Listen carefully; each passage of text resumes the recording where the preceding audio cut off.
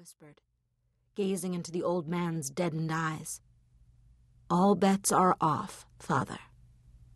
Then Bobby rose and nodded. "Thank you, Doctor, for all you've done. I'll make sure word gets to my brothers."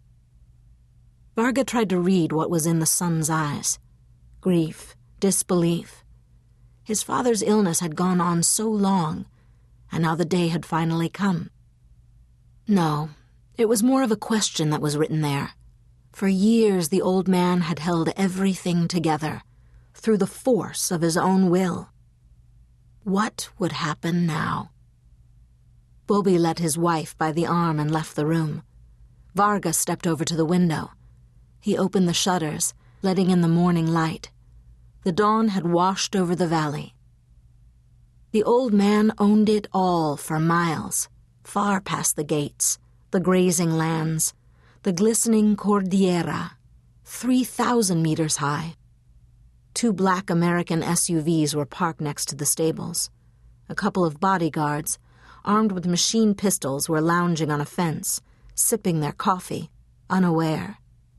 "Yes," Varga muttered. "Get word to your brothers." He turned back to the old man. "See, you bastard? Even in death you are a dangerous man." The floodgates were open. The waters would be fierce. Blood never washes away blood. Except here. I hope you are finally at peace, old man, wherever you are, because all hell is going to break loose here. I don't know if it's a dream or if it's real. I step off the 2nd Avenue bus. It's only a couple of blocks to where I live. I know immediately something is wrong. Maybe it's the guy I see stepping away from the storefront, tossing his cigarette onto the sidewalk, following a short distance behind. Maybe it's the steady clacking of his footsteps on the pavement behind me as I cross over to 12th Street. Normally I wouldn't turn. I wouldn't think twice. It's the East Village. It's crowded. People are everywhere. It's just a sound of the city. Happens all the time. But this time I do turn.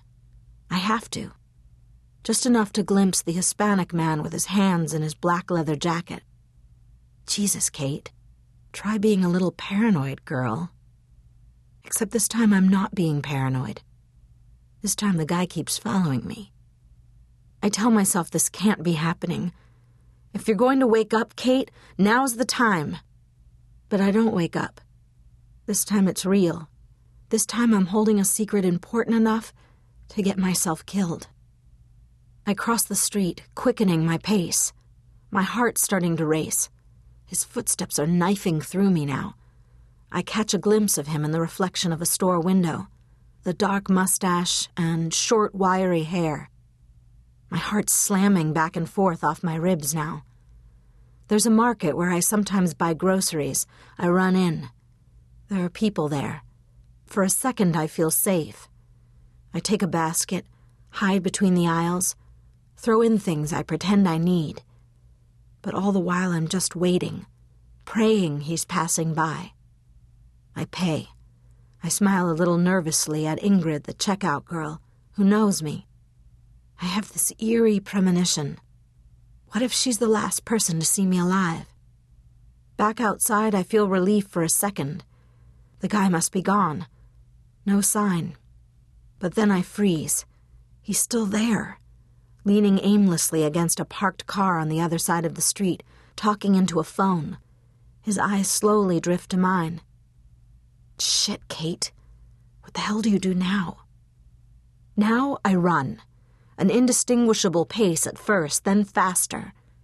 I hear the frantic rhythm of quickening footsteps on the pavement, but this time, they're mine. I grope in my bag for my phone. Maybe I should call Greg. I want to tell him I love him.